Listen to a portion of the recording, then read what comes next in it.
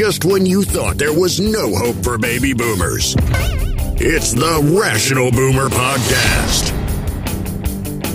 Logic, common sense, compassion.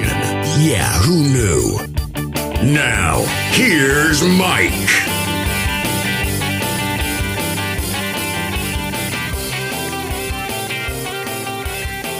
We are back on the Rational Boomer Podcast. Hopefully your day is going well. It is Tuesday.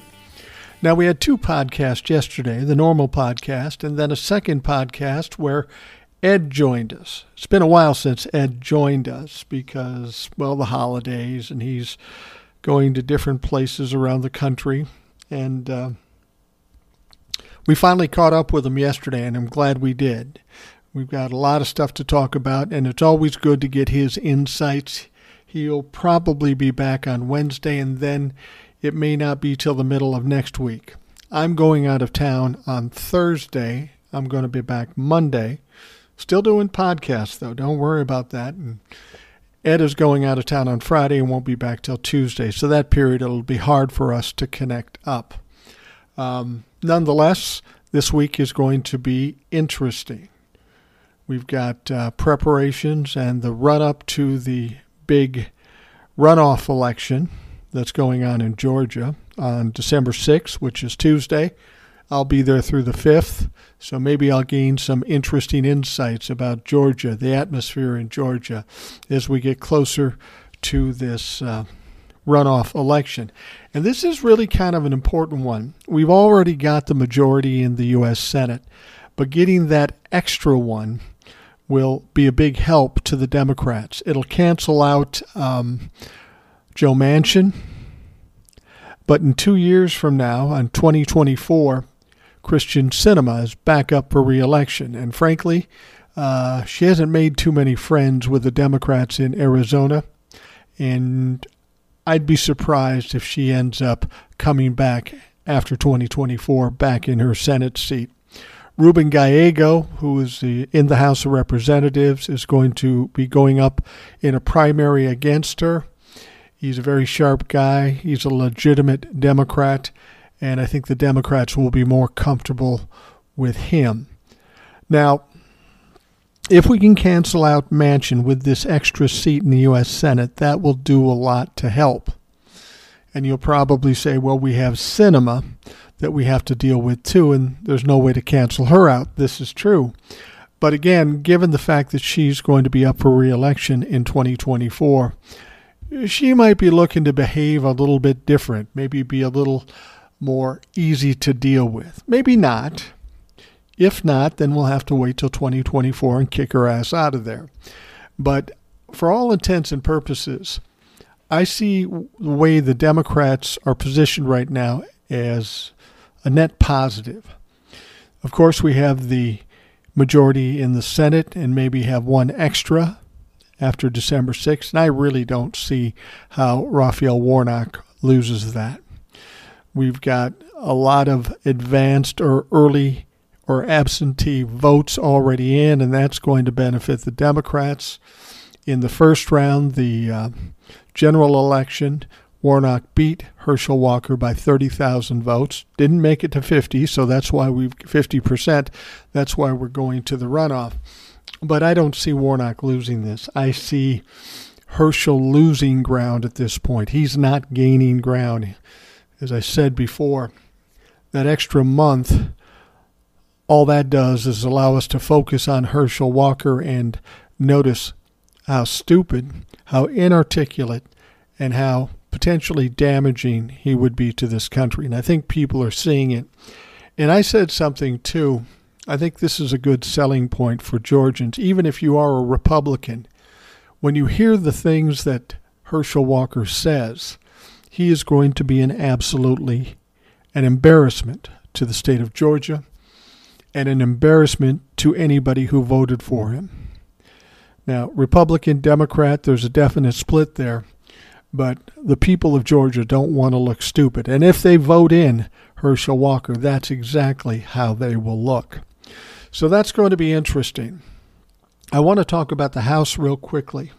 I said this in a TikTok, and I'll reiterate it here. I think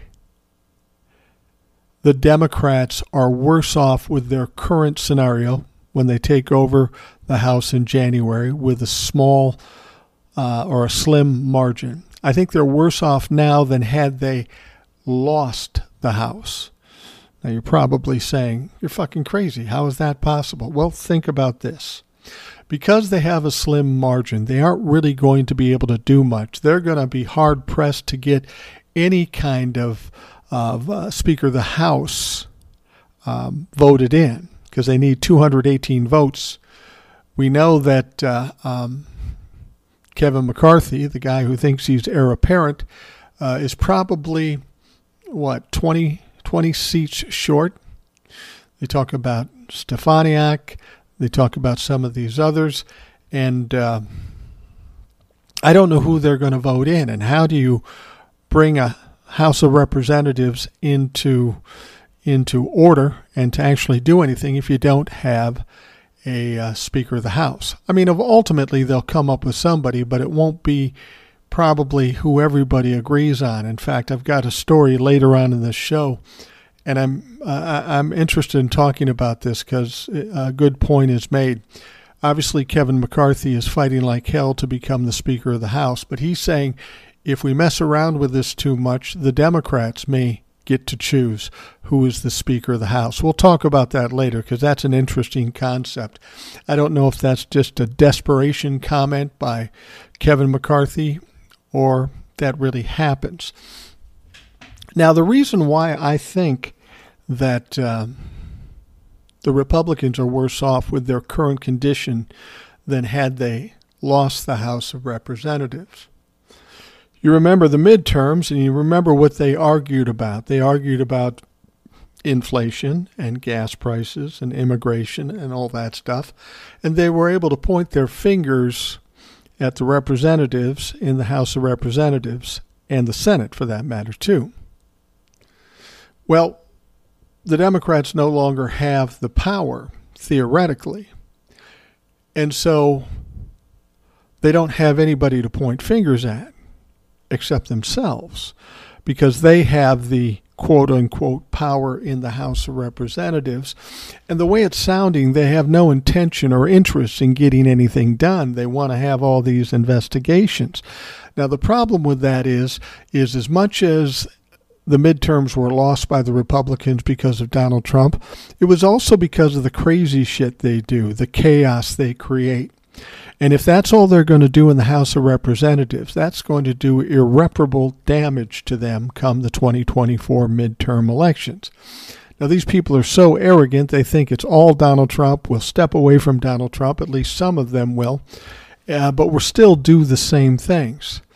You see, the problem is that even though the MAGA crowd in the Republican Party is a minority, they talk loud, they make threats, and it could end up that the Republican Party is still run with the likes of Marjorie Taylor Greene and the MAGA fucks. And if that's the case, the Republicans are putting them themselves in a situation where they will ultimately fail, because that's part of the reason they failed in the midterms. I don't believe that they don't see that. I think some of the more reasonable-minded Republicans might see that. But do they have enough that sees that they will actually make the change? I'm actually very interested to see what's going to happen with the House of Representatives with the Republicans. Now, some people are saying, what should we do? You know what? You just sit back and watch. They're known for stepping on their own dicks, so let them. Let them fuck themselves up. The more they talk, the more they do, the worse they make it for themselves. So maybe it's best to step on back. Now, the people that are reasonable minds in the Republican Party, at least those people that want to step away from MAGA, they're going to either have to join in with the crazy fucks or try to come up with a way to do some things over the next 2 years to warrant them getting reelected. And the only way to do that is somehow work with the Democrats, because they'll never get the entire Republican Party together to vote anything in. So they're going to have to go to the Democrats. And I think the Democrats should take advantage of this situation. Don't be so anxious. Don't be just happy they're willing to work with you, because they're in a tight spot. They can't win unless the Democrats work with them. So what I would say to the Democrats, make them work for it. Just don't be grateful and say, yeah, we'll do whatever you want. Tell them to fuck off and tell them, I'll help you get some things done for the benefit of our constituents. But we're not going to do it all your way because you have nothing to offer. You are a minority now. And then the Democrats can place some pressure because these guys have to do something and they can't count on their own party to help them out. So you see, I think this is a better position for the Democrats than I think a lot of people realize. It really puts the Republicans in a bad position, not only because it's a slim margin, but because the party itself is split, and it doesn't seem like there's going to be any time where they will unify. So the Democrats should use that to their advantage and leverage these fucking Republicans, whether it be the reasonable-minded ones or the MAGAs. Leverage those fuckers to the hilt and get as much out of them as you can. All right, we've got a lot of concerns about the Supreme Court. We have Clarence Thomas, who's married to an insurrectionist. We expect to see some things going on there as the J6 committee comes out and as DOJ and Jack Smith go after the sitting members of Congress and the people like Roger Stone and Ginny Thomas who were involved in the insurrection. All this is going to come up, and whether it will bleed over into Clarence Thomas, I don't know. But we have yet another problem we talked about with Judge Alito, the leaker, if you will. Sounds like the Supreme Court needs some bounty because they're leaking like a motherfucker. And it sounds like Alito is the source of that leak. Now, you'll remember that the Democrats kind of gave the Supreme Court an ultimatum. A lawyer for the Supreme Court dismissed questions about the ethics issues at the court in a terse reply to a letter from two top congressional Democrats on Monday. Supreme Court legal counsel Ethan Torrey replied to the inquiry from Senator Sheldon Whitehouse and Representative Hank Johnson of Georgia, each in charge of oversight of their courts in their respective chambers. Now, these two congressional investigators had pressed Chief Justice John Roberts to answer questions about how the court handles ethical breaches after news reports revealed a pressure campaign by Christian conservatives group Faith and Action that apparently resulted in Justice Samuel Alito revealing the outcome of his 2014 decision in Burwell versus Hobby Lobby prior to the release. And when you saw something like this, a witness telling you that he leaked in 2014, you have to wonder about what's going on with this recent leak of the Dobbs case and overturning Roe v. Wade. It only makes sense that Alito did release it or leak it because he was pressing really hard to get this Roe v. Wade overturned. Now, as I understand how it goes in the Supreme Court, somebody writes a decision like Alito, and he did in the case of overturning Roe v. Wade. They send it to all the justices. They have an initial take on it, and then they go back and forth, and they talk, and they discuss, and then they might change their votes. Well, some people are suggesting that he did the first round like that, and a lot of people sided with him. But after they discussed this a little bit, he got a sense that maybe some people would pull out. So he got nervous that he wasn't going to be able to overturn Roe v. Wade. Ultimately, the people who signed on would bail, and he would lose. So what's he do in that case? He accidentally, on purpose, leaks the decision with their names on it, which basically sticks them with that. They can't, for whatever reason, they can't change their vote. It's already been released. The dam has broken. The damage has been done.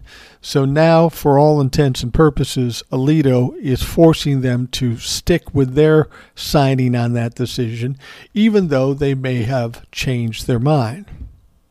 So that's the problem. And that's why people are suggesting that he was probably involved in the leaking of the Dobbs case. Now, the other interesting thing about this, which I find very interesting, is we're talking about the Supreme Court. And somehow the Supreme Court has a fucking lawyer. I mean, we have very accomplished lawyers on the Supreme Court. These are the highest leaders of legal jurisprudence in the country. But they got to have a fucking lawyer, this Tory guy. Now, Tory did not answer any of White House's and Johnson's questions regarding ongoing or potential ethics inquiries to the court, leaked draft opinion overturning Roe v. Wade, or into Alito's alleged leak of Hobby Lobby outcome. Nor did he say which justice received gifts as part of the religious right pressure campaign. He goes on, this Tory says there's nothing to suggest that Justice Alito's actions violated ethical standards. Tory's letter simply restates Alito's denial of the alleged leak, saying that the New York Times report that the conservative justice leaked the Hobby Lobby outcome to Donald and Gail Wright, two supporters of Faith in Action. He says that remains uncorroborated. He goes on to say that Alito did not violate ethics rules in accepting meals and lodging from the Wrights because the couple never had a financial interest in the matter before the court. Well, maybe they didn't have a financial interest in that specific case, but clearly they had a financial interest in the Supreme Court in general. Why are Supreme Court justices accepting gifts at all? They're supposed to be unbiased. They're supposed to be not prejudice against everything, but somehow they're getting gifts and dinners and whatever else. It'll be interesting to find out what they are getting. Now, in addition, the term gift is defined to exclude social hospitality based on personal relationships as well as modest items such as food and refreshments offered as a matter of social hospitality, Tory wrote. Now, White House and Johnson wrote a letter on November 20th, demanded that Roberts say whether the court was investigating any aspect of Faith in Action's pressure campaign, including former leader Reverend Rob Schenck and his allegation that Alito had leaked the Hobby Lobby outcome. Schenck had written a letter to Roberts as the Chief Justice was investigating the leak of Dobbs. These two congressmen also wanted to know if the court had considered taking a tougher approach to internal ethics in light of Schenck's allegations and asked whether anyone is in charge of preventing conflicts of interest related to donations to the Supreme Court Historical Society. Well, that's the answer. We know there is no code of ethics. We know there's no code of ethics in the Supreme Court, which is absolutely mind-blowing. Yes, they are the most powerful legal leaders in the land, but they are still humans. They are still fallible, and they do have the potential to be compromised. And if you have no code of ethics, how do you hold people responsible when they are compromised? I mean, clearly we have some Supreme Court justices that are compromised one way or another. We know Clarence Thomas, at the very least, is compromised because his wife is an insurrectionist, and he refuses to recuse himself on anything having to do with January 6th. We know that there is a witness and some evidence that Alito leaked a decision which is highly illegal and unethical. And we have to suppose that he might have been involved in the leak with the Dobbs case. And why? Well, because he's the only one that we know of that has fucking motive. The Supreme Court says, yeah, we're going to investigate this. We're going to find out who it is. But all this time later, they haven't gotten any closer to finding out who did this. It seems strange that some body as powerful as the Supreme Court hasn't been able to figure out who the leak is. And maybe they did find out who the leak is, but they don't want to do anything about it because they're already concerned about the legitimacy and the perspective of lacking credibility by the general public of the Supreme Court. This whole thing seems really fucking dirty in my mind. And at the very least, there should be an investigation, and at the very least, we should know what is going on. They're concerned about us questioning the Supreme Court. Well, what else are we supposed to do when we know that there is some crooked shit going on in the court? As long as things are unethical, at the very least in the Supreme Court, how can we trust the court to do what's right? I mean, that's how it always seemed to be. Well, we're the Supreme Court. You don't have to know what we're doing and just trust us to do the right thing. Sorry. When it comes to conservatives and Republicans, you all have proven that you're not trustworthy. We have to question what you're doing. And at the very least, the people of this country should be able to question those people that are supposed to uphold the law of the land and have permanent lifetime appointments. Because if we've got somebody with a permanent lifetime appointment and they are unethical or break the laws, again, we have a problem with our Supreme Court. And if we have a problem with our Supreme Court, that's one of the three branches that is important in order to maintain our democracy. So if we can't trust the Supreme Court, we have to question whether or not this is going to damage our democracy. And if, in fact, it does damage our democracy, well, then it should be looked into, don't you think? And White House and Johnson basically said, look, you're either going to look into this or we're going to do it, meaning Congress. Now, of course, the House of Representatives is going to flip to the Republicans in early January 3rd, I believe. But that doesn't mean the Senate can't look into it, especially if they have 51 seats filled. So, it doesn't sound like the Supreme Court is going to step up and do anything. They're just going to say, how dare you question us? Well, I'm sorry. If you don't want people to think you're fucked up, don't do fucked up shit. I say that a lot, but it's as simple as that. You can't do the things you're doing and not have people question you. And you can't tell us that we don't have the right to question you because fuck you. This is democracy. I don't care if you're on the Supreme Court. The fact that they have no code of ethics is just, as I say, mind-blowing to me. At the very least, that should be laid out and implemented immediately by the Senate, by Congress, whatever it takes. These people should be held to the highest standards. Up to now, we've assumed that they've conducted themselves in the highest of standards, but clearly that's not the case. So White House and Johnson is saying, you either fucking do something, show us the results, or we're going to do it for you. And I'm interested to see what that looks like. Does that mean at some point down the road they're going to try to stack the Supreme Court? Well, as long as the Republicans hold the House of Representatives, it's going to be virtually impossible to do that. That said, things can change in the House of Representatives, and maybe they already know that. When Jack Smith comes out with the DOJ and the January 6th committee comes out with their final report, there are going to be sitting members of Congress that are exposed. And presumably, if they were involved in an insurrection, that would suggest that they are going to be expelled from Congress. There could be 5, 6, 7, hell, 7 of them ask for pardon. So let's say 7 are expelled. It's not an automatic win for the Democrats. Sure, it'll get these insurrectionists the fuck out the door and maybe indicted down the road.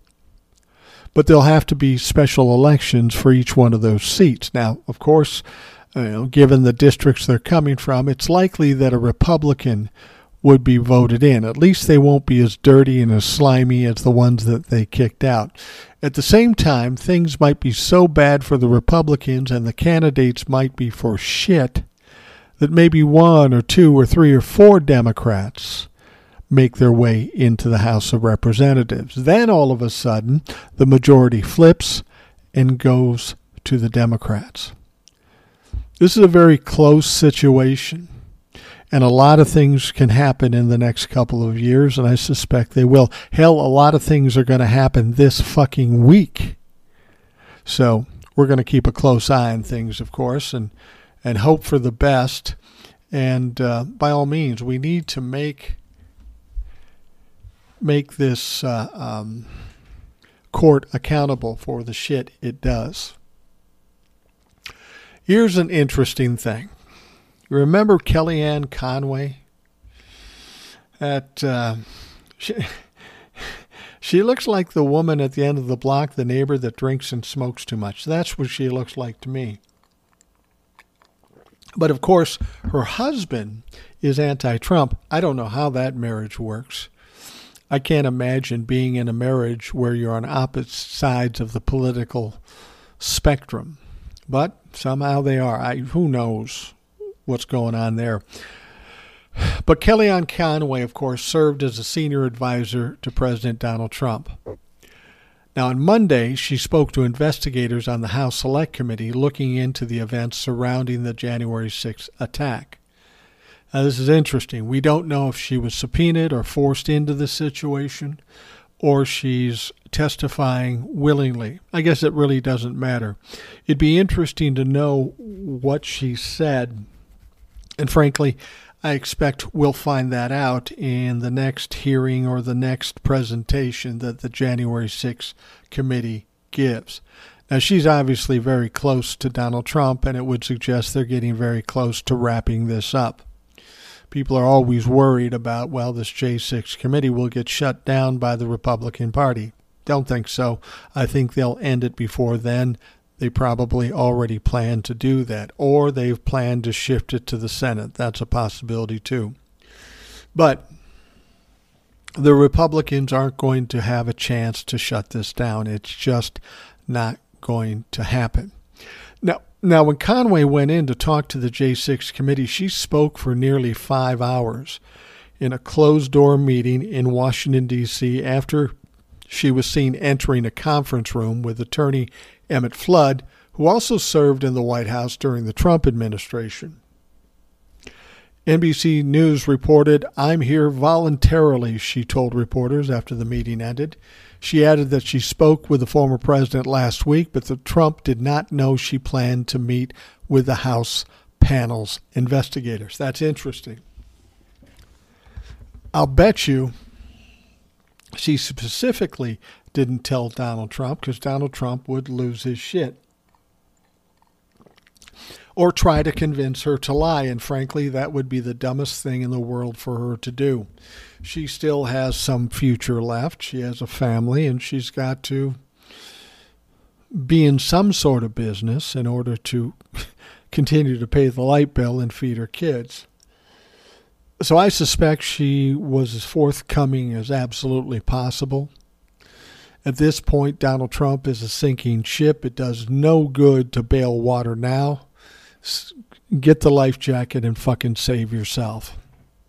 Now, Conway, of course, was a key figure during Trump's 2016 bid for the White House, and she worked in the administration until she resigned in August of 2020. She was not working for then-President during the insurrection, but the Washington Post reported in January 2021 that she called an aide in the White House as the attack unfolded, urging Trump to speak to his supporters and tell them to stand down. She knew this was going to be a shit show, and she knew it was going to bring down Donald Trump, so she called and tried to offer some advice. Of course, that was fucking ignored, and Trump did what he did. Now, apparently she's not willing to talk about the conversations with Donald Trump. I don't know if she's looking at presidential privilege. She said, I think if they want to know that from him, they should depose him. Well, no shit. That's what they're trying to do. He said he wanted to be deposed, but now he's fighting it in court so he doesn't have to be deposed. It really doesn't matter, as I've said. The January 6th committee isn't going to punish anybody. It's just a fact-finding mission. It's just to expose the evidence to the general public. The DOJ is going to be the one that does the punishment part of this, or the indictment part of that. And Donald Trump will not have the option of not showing up. I mean, we saw that with Lindsey Graham. So if he doesn't show up to the House Select Committee, I don't really mind about that. Now, the committee is getting ready to finalize its investigation before Republicans regain control of the chamber in January. Conway told reporters she is not working with Trump on his 2024 bid for the return to the presidency. Well, and that's probably good news for Kelly Conway, because it's a losing proposition. As I've told you many times, Donald Trump is not only not going to win in 2024, he's not even going to run. And if he does run, that's a good thing for the Democrats, because he'll split the party even wider than it already is, and he has no chance of winning. I mean, in 2020, he lost by 7 million votes. Please, if you think Donald Trump is going to run and you think he's going to win, please explain to me where he gained votes from 2020 to now, and then 2022 to 24. Everything he's doing is costing him votes. He cannot win. The Republicans know he cannot win. That's why they're stepping away from him. He's a losing proposition. He's now a liability. So they are going to stand with Donald Trump. All right, let's take a quick break and we will be right back. Well, something I'm truly enjoying is how Donald Trump is absolutely unhinged, losing his shit, clearly scared to death about Jack Smith being appointed special counsel by Merrick Garland, looking into the January 6th insurrection and to the top secret documents stolen by Donald Trump and brought down to Mar-a-Lago. This is bugging the shit out of him. Needless to say, he's scared, and he has every good reason to be scared, because he broke some serious laws, and he's got basically a hitman bearing down on him. Now, in an ongoing rant posted to his personal social media account, Truth Social, on Monday, the former president admitted that he stole the documents from the White House, concealed them for a year, and lied to the FBI. His lawyers lied in court documents, then demanded a special master. Now a special master is overseeing a likely prosecution. See, this is what Donald Trump does. He not only tries to delay, but when he does talk, and he rarely shuts up, he always implicates himself. He makes it worse for himself. You know, like the dinner with Kanye and Fuentes. He could have just said, no, I don't want to meet with these guys. I mean, he has the Secret Service. If he doesn't really know them, which I find hard to believe, if he doesn't know them, the Secret Service should have investigated it and said, yeah, you don't want to talk to these guys. But I'm sure Donald Trump said, no, let them in. Let's talk. Kanye's my boy. And if he's got a friend coming in that likes me, bring him in too. And that's exactly what they did. Now, Trump is ranting and raving, as you can imagine. He said, when will you invade Bill and Hillary's home in search of 33,000 emails she deleted after receiving a subpoena from the U.S. Congress? When will you invade the other presidents' homes in search of documents which are voluminous, which they took with them, but not nearly so openly and transparent as I did? See, this is the one thing Donald Trump always does. Yeah, I broke the law, but I did it right in front of your face, so it's okay.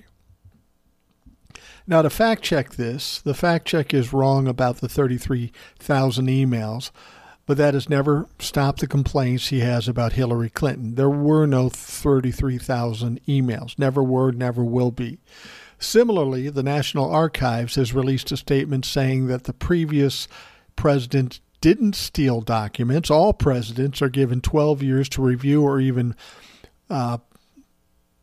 post or pass documents, but they have to go to the National Archives to ensure the documents are recorded under the Presidential Records Act. And again, that may be one that he gets nailed on. It's a relatively minor offense, but the good news there is if he is convicted of breaking the Presidential Records Act, he can no longer run for any office again. And I guarantee you he's going to get hit with that one, especially if that's the only thing that's going to stop him from running. I'm sure first and foremost in their mind is to make sure he never runs again. But it's the last line Trump wrote that will likely be one people remember forever.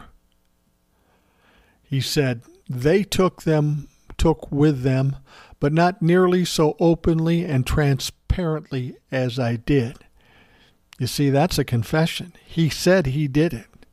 So, once again, Donald Trump implicates himself, fucks himself over, and that's why I say, let that motherfucker top. Put him back on Twitter. Let him rant and rave about being a criminal.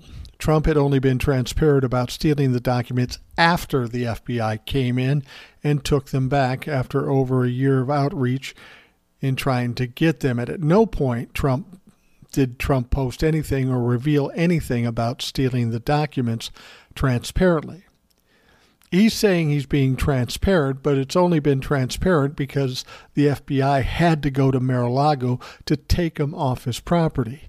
Now we all knew about it, but Donald Trump didn't say anything about it when he left office. So the whole concept of being transparent is a bunch of bullshit. It didn't happen, and Donald Trump is so fucking stupid.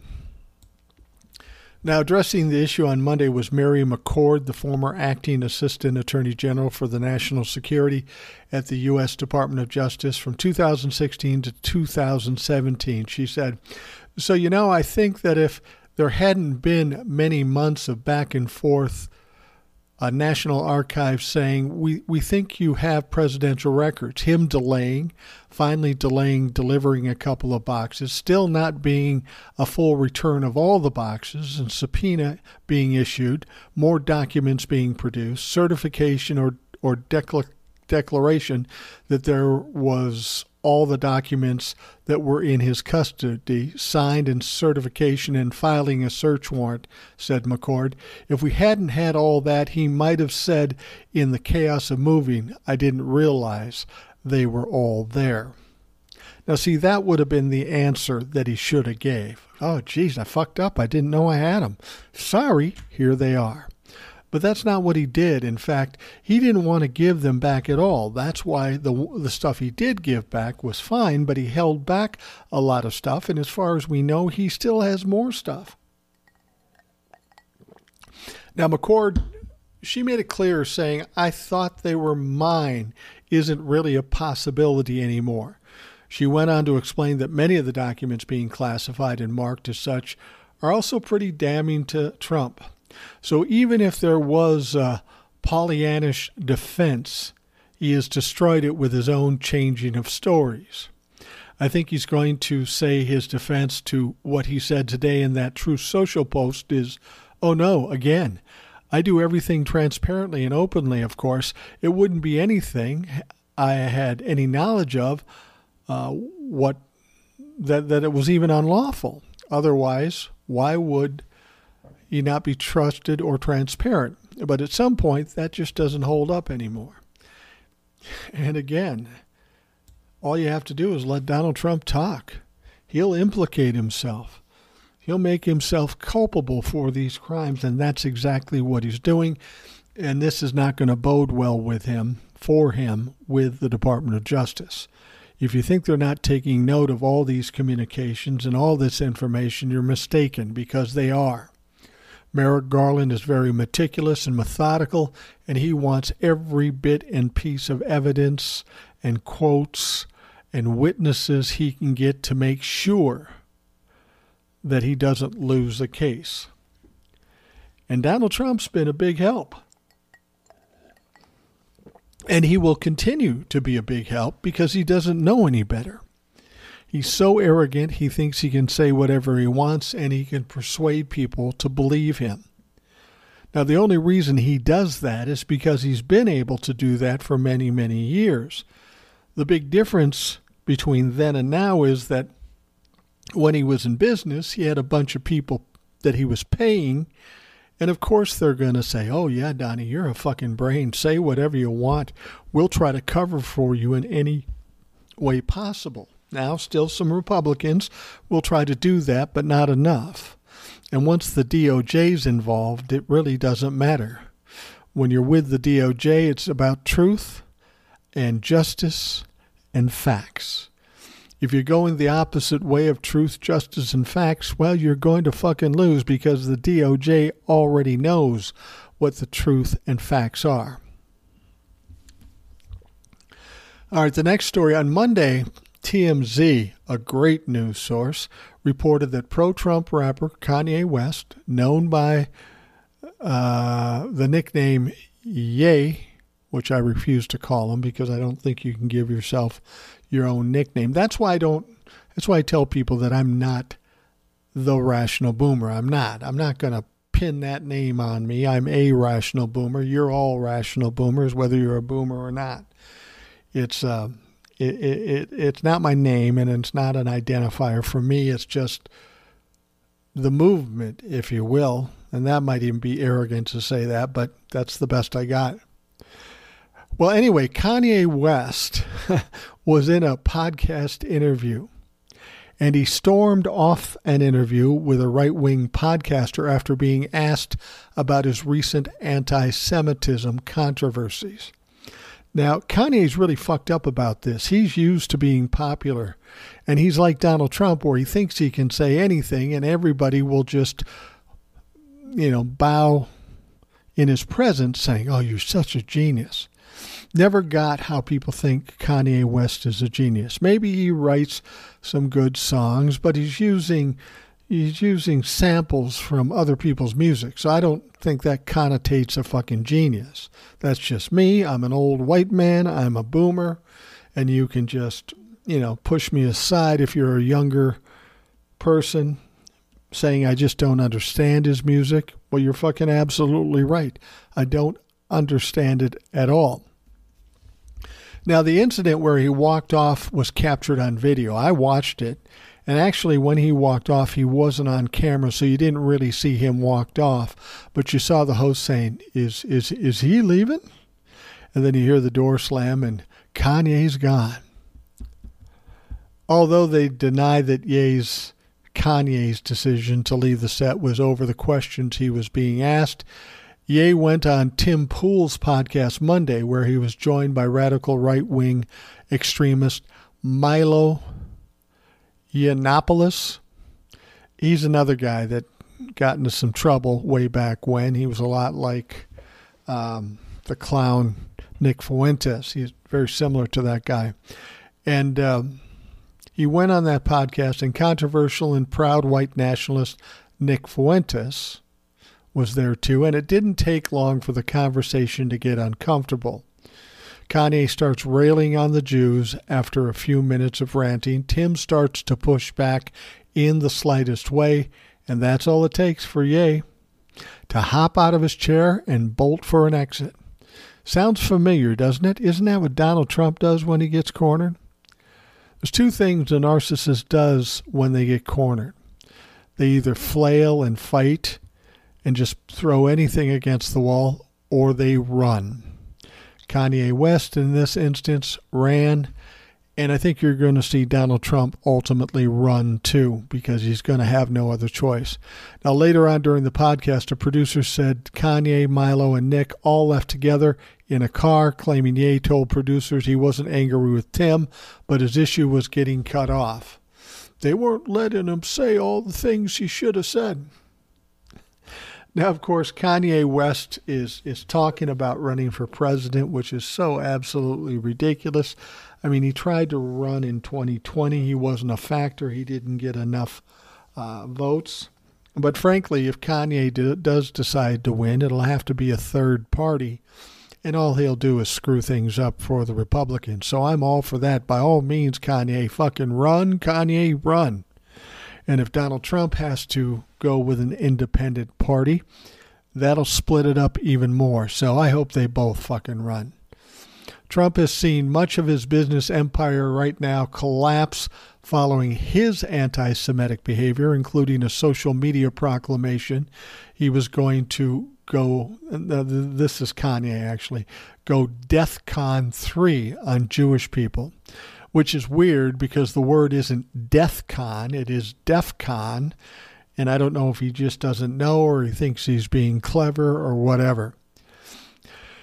And promotion of the Black Hebrew Israelite movement, which basically claims that the real original tribes of Israel were black Africans and modern-day Jews are just imposters. Okay. I don't doubt that there are plenty African Americans that are Jewish, but you can't discount an entire population of white Jewish people and say they're nothing more than imposters. And still Kanye says, I'm not anti-Semitic. Well, what the fuck would you call it? Of course you're anti-Semitic. Now, despite all of this and despite the potential threat of competition against him, Trump had the dinner at Mar-a-Lago with Kanye and Fuentes earlier this month, and that caused all kinds of controversy, as you know. And again, I mentioned this on the podcast with Ed. They always tell on themselves. Now, there's no way the general public would have known about this little dinner meeting had Kanye not stepped up and started yapping his mouth. Kanye even said, and we don't know that this is true because it would have been stupid for Kanye to say, but he is a narcissist and he is arrogant. He said he went to Donald Trump and asked him to be his vice president. And of course, when you do something like that to another narcissist, say you want to play second banana because I'm going to be king this time.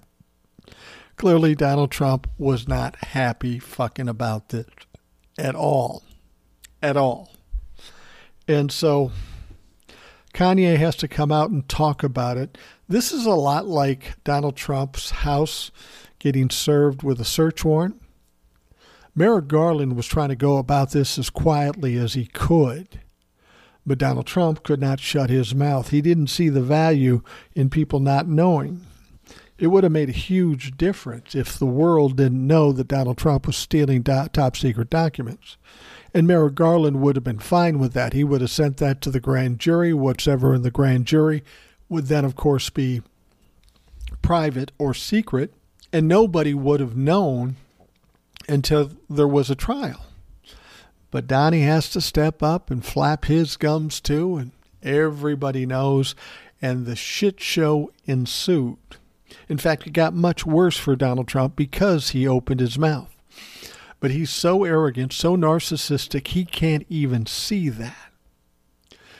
I'm sure he's been told any number of times, just keep your mouth shut, don't say anything. Had he taken that advice 6 years ago, he wouldn't be in the kind of trouble he is in now. But he can't help himself. He can't help but want to be the center of attention. And that fucks him up and gets him in trouble every time. Now, earlier I was talking about the House of Representatives and how I think the Republicans are fucking themselves over in this situation because they're just too divided. Now, I will tell you this story comes from a news source I would never use, but I thought this was interesting. And the fact that where it came from and what's being said makes me feel like it's true. But the source is Newsmax. I never watched Newsmax, but I saw this story and I read it and I thought, yeah, we need to talk about this because I'm anxious to hear why Kevin McCarthy believes this. So anyway, Republican House Leader and Speaker hopeful Representative Kevin McCarthy warned on Newsmax Monday that if the GOP members play games like don't elect him, the Democrats may end up selecting the next House Speaker despite being in the minority. Well, that's an interesting statement. He went on to say, we've had a couple of these folks that say they won't vote for you on the show.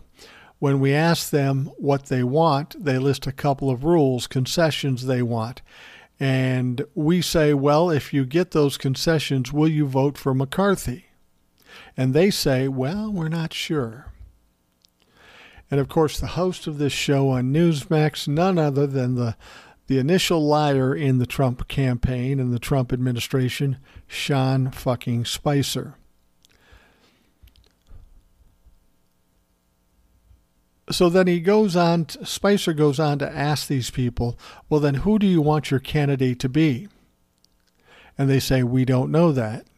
You know, one of those people suggested Jim Jordan, which is an absolute joke, and Jim Jordan probably won't do that. He wants to be on one of those, he wants to be the chairman of one of those important commissions or committees. Now, people are supporting him. Marjorie Taylor Greene is supporting you, because Marjorie Taylor Greene knows that Kevin McCarthy will be her lapdog. Donald Trump is supporting Kevin McCarthy. But that doesn't get him 218 votes, and I don't know what will. Now, Spicer went on to say, you've raised, $500 million? Some of these people, you've actually funded their races. The thing that I don't understand is I don't envy your task. These folks aren't giving you a target. I get your point. There's no alternative. Everybody has voted for you. The conference has spoken. And as James Comer at the top of the show said, you know, you've earned the opportunity. You were the quarterback, the coach that led them to the big game and won. Won? You were a humongous failure in the midterms. I mean, they want to get rid of Ronna McDaniel in the RNC, the head of the RNC, and Kevin McCarthy's getting most of the blame for the failure in the midterms. So I don't get where he's won. So the question's going back to what Lindsey Graham said. You've got 5 people that you laid out all your cards out there. What is it that you are able to say to them that is going to change them at this point to get you to 218 votes, Spicer asked. And that's a good question. Matt Gaetz has already said he's got 5 people that are going to vote against him.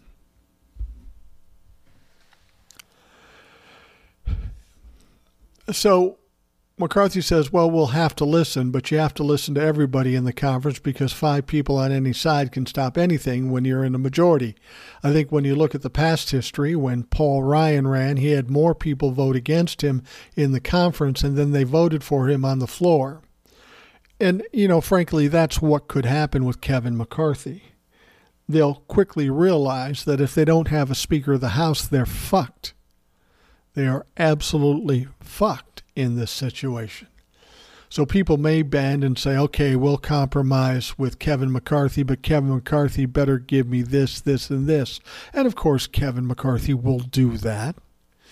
Marjorie Taylor Greene probably already has him over a barrel, and that's why she's supporting him. She's probably the weakest member of the House of Representatives, being on no committees at all.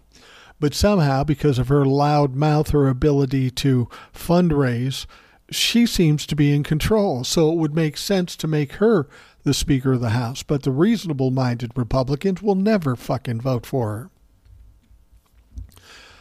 her. McCarthy says, we've got 5 more weeks. We're working through our conference rules today. We want to make sure that everybody has input, but we have to speak as one voice. We will only be successful if we work together, or we will lose individually. He says, this is a very fragile that we are the only stopgap for this Biden administration. And if we don't do this right, the Democrats can take the majority. if we play games on the floor. The Democrats could end up picking who the speaker is. It's an interesting concept. I still don't know how that's the case, but it could be. Maybe one of the reasonable-minded, and I say that with quotes around it because there aren't many, but say some reasonable-minded Republican says, hey, I want to be Speaker of the House, and the Democrats look at it as better than Kevin McCarthy or Marjorie Taylor Greene or Jim Jordan or anything, and the Democrats get on board and vote for this reasonable-minded Republican, which then takes away the power from the crazy MAGA fucks. So he says, I think at the end of the day, calmer heads will prevail. Really? In the Republican Party, there are calmer heads? Don't think so. We'll work together to find the best path forward. And I believe at the end of the day, since I've been the leader, all we've done is been able to gain seats. We have not lost seats, McCarthy continued to add. We've won seats each and every time where the rest of the Republicans have lost. So I think at the end of the day, we'll find the path and we'll make the American public proud of what we're able to accomplish and turn this economy back around because we're going to focus on the people, not politics. Really? Really? Because all I'm hearing you want to do is have investigations. Hunter Biden's laptop, Joe Biden. You want to work for the people, but you haven't never, ever said what you're going to do for the people. You hated inflation, but you've given us no indication of what you're going to do for inflation, how you're going to fix it. But you did tell us you're going to focus on trying to impeach Joe Biden and how you're going to try to get to the bottom of Hunter Biden's laptop. See, this is what Republicans do. They will tell you what you want to hear, but then flat out lie to you, whether you be Democrats or Republicans. They're going to do what they want. And it would be interesting if the Democrats could stick their nose in there and get some more reasonable Republican voted in as the Speaker of the House. I mean, you think about this. The Democrats could pick the next Speaker of the House. Granted, it would have to be a Republican. And what do they have? Like 214 votes? What if every Democrat voted for a Republican, gave him 214 votes, and all he needed is 4 Republican votes? That would undermine Kevin McCarthy. That would undermine Marjorie Taylor Greene. It would undermine everybody. Now, theoretically, in a vote for a Speaker of the House, all the opposite party would vote against him. But what if they said, this guy isn't so bad. He's not great, but he's way better than Kevin McCarthy. So let's all get behind him, give him 214 votes, and see if he can rustle up 218 votes or 4 more votes in his own party. That's an interesting play. I mean, you're going to be stuck with a Republican anyway. Why not pick the lesser of all the evils in the Republican Party and pull the rug out from underneath Kevin McCarthy, who's proven he's nothing but a Trump sycophant? Marjorie Taylor Greene is just fucking stupid. Jim Jordan is a buffoon. Why not take that away from those fucks? Kevin McCarthy shouldn't have said anything because this sounds like an interesting concept. Let's let the Democrats pick which Republican should be Speaker of the House.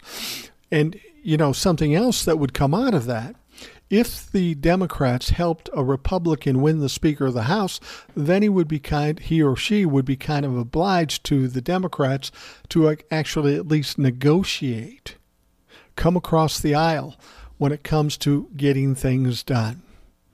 Yeah, this could be really interesting. This could be very interesting. And I'm looking forward to see what's happening. And as I've said before, the Republicans are probably worse off that they won by a slim margin as opposed to losing. because all the blame is going to go on them for things not getting done. And let's be honest, they aren't going to get anything done. They've told us as much. And when nothing gets done and it comes to 2024, the Democrats are going to be loaded for bear. They're going to have a lot of ammunition to shut these motherfuckers down. Now, because the Republicans had an astoundingly successful election in 2016, but not since then. But almost every election since then, including the midterms and the special elections, has gone poorly for Republicans.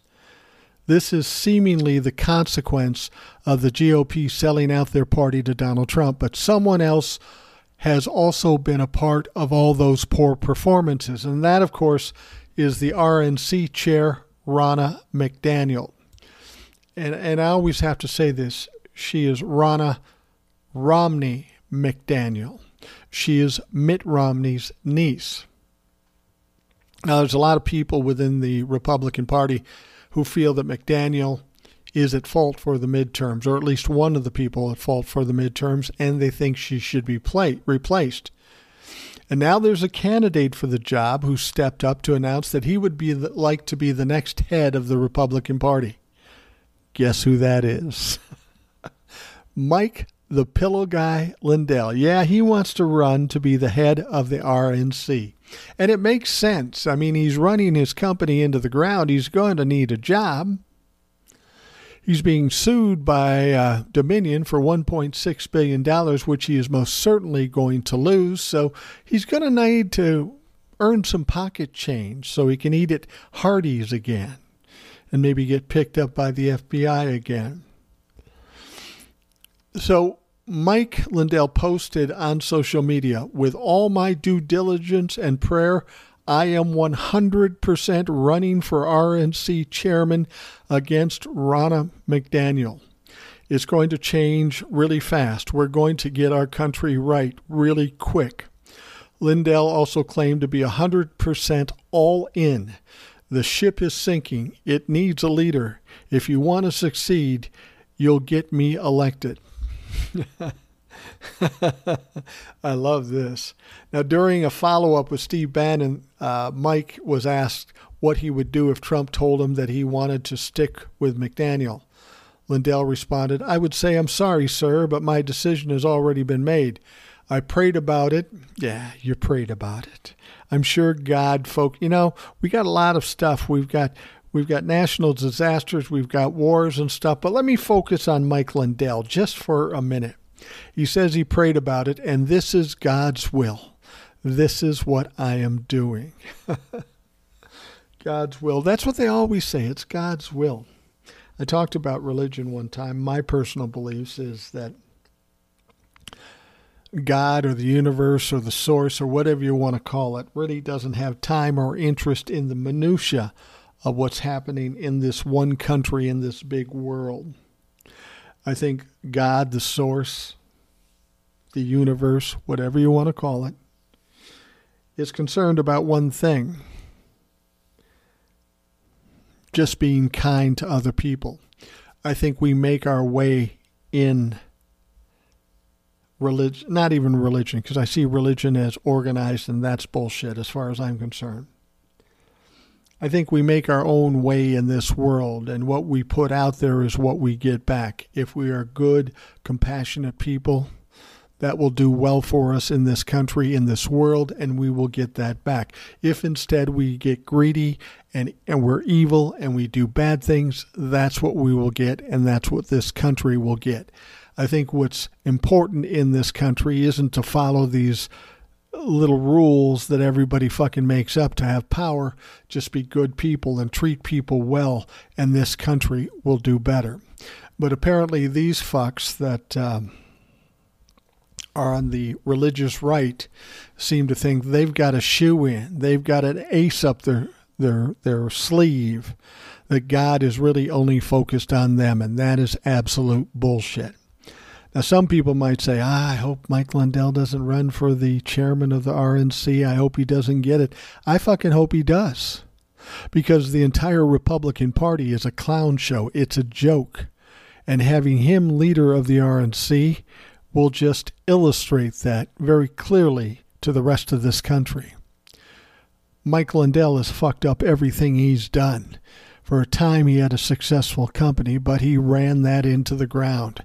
He's looked like a fool over and over again, claiming to have evidence of election fraud and never showing us a shred of evidence. So I think it would be great if Mike Lindell is the chairman of the RNC, and he has my vote. Not that I have a vote, but he would have my vote if I was asked about it. So it's almost pretty funny.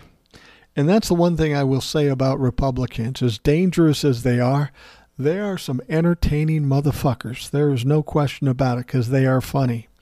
And that's why when I talk to Trumplefucks now, I can't help but giggle a little bit or laugh at them, which really drives them nuts because they don't like it when you don't take them seriously. But I can't take them seriously. The things they do are just so absurd that you can't take them seriously. All right, we're going to wrap up the Rational Boomer podcast. I want to thank you for taking time out of your day to listen. I hope you have a great day, and of course, we will talk to you again tomorrow. Thanks for listening to the Rational Boomer podcast. Don't forget to subscribe so you don't miss an episode. We'll see you next time.